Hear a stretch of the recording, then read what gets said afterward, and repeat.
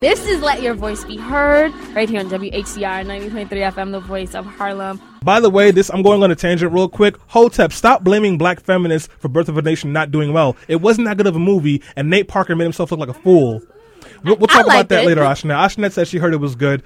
It wasn't bad, but it was highly inaccurate, and it was a moderate movie with him mostly having a weird face like this. No one can see that face. Facebook Live can see the face, and so can the stream team. But guys, we are not here to talk about Birth of a Nation. We are not here to throw Nate Parker under the bus, but I am using that as a way to kind of jump into this segment because, as you guys know, a woman by the name of Deborah Danner in the Bronx was shot and killed by a police officer earlier this week. Let me tell you when it happened. I was at a panel event with the New York Urban League Young Professionals, and we had some officers there who talked about their role in bridging the gap between the community and the police, and how they go to these shootings and they try to find ways to make sure there is peace. He was responding to the fact that we said stop and frisk is a problem when all of a sudden his phone buzzed. He looked at his phone, ran to the assembly person that was there, whispered in her ear, then said to us, "Hey guys, we gotta go. You'll find out why soon." And because I call myself the mix god, I went on the white man's Twitter and I Googled NYPD. What came up? A woman in the Bronx had been shot and she was in critical condition. She later died.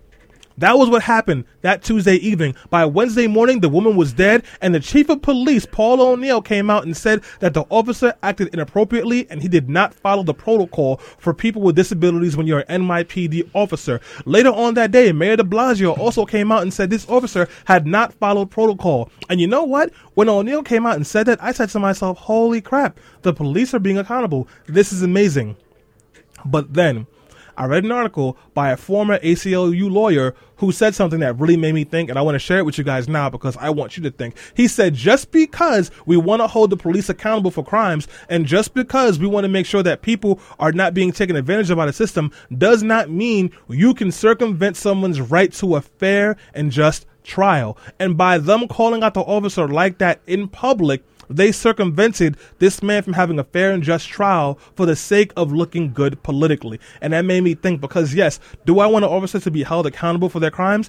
Absolutely. Do I want to make sure the officer is never in the streets again? Absolutely. Do I want Deborah Danner to be dead? Absolutely not. And I am very upset that she is gone and she is no longer with us. But then I thought to myself, you can't just throw somebody under the bus either. Whether we like them or not, everyone deserves a fair, just trial. So now, I'm thinking about that, and I talked about it with a friend, and she said to me, yeah, but this cop has been sued 2 different times for, aggressive assault and also shooting someone.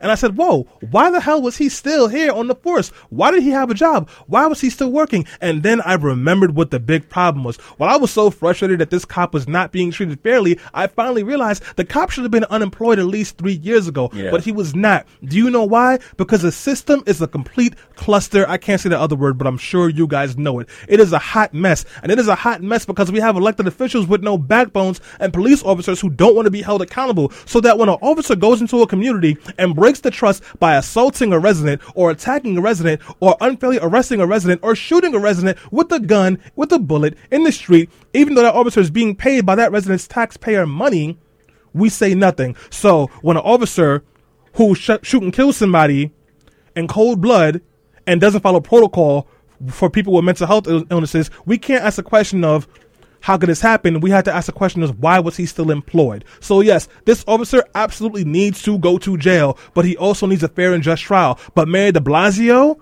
Chief O'Neill, and every single other elected official who has stood by while police officers have had multiple infractions and have not suffered the consequences, you are officially on notice. I have a new pair of Timbs, and those boots will go upon neck on election day. You will be at risk of losing your jobs because we should not have people dying in the streets, being assaulted in the streets, and you saying nothing until it is politically responsible or exemplary for you. It doesn't make any kind of sense whatsoever. There was a police officer who was suspended from his job because his beard was too long.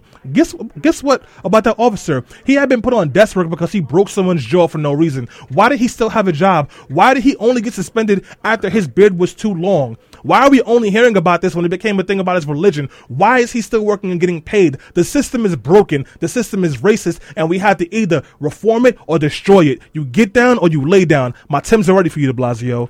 With that being said, we got to go. Selena? Amen, Pastor Stanley. That took me to church.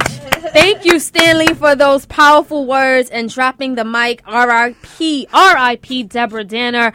We'll continue following the case, and unfortunately, we're going to continue following police shootings because they keep happening.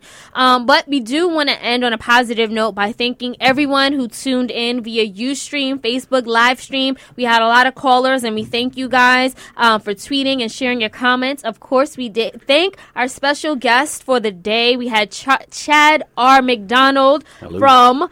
Say your Facebook page one more time. The Good, the Chad, and the Ugly. The Good, the Chad, and the Ugly. The Good, the Chad, and the Ugly. So definitely check him out there. He has a lot more followers on Facebook than we do, so check him out. And guys, we'll be back next Sunday, but if you want to listen to the show again or share it, you should subscribe to us via iTunes at LYVBH Radio. That's the acronym for Let Your Voice Be Heard. And you can just check us out again next week, next Sunday, right here on WHCR 90.3 FM, the voice of Harlem. Till then, have a blessed week. Ash Cash is next.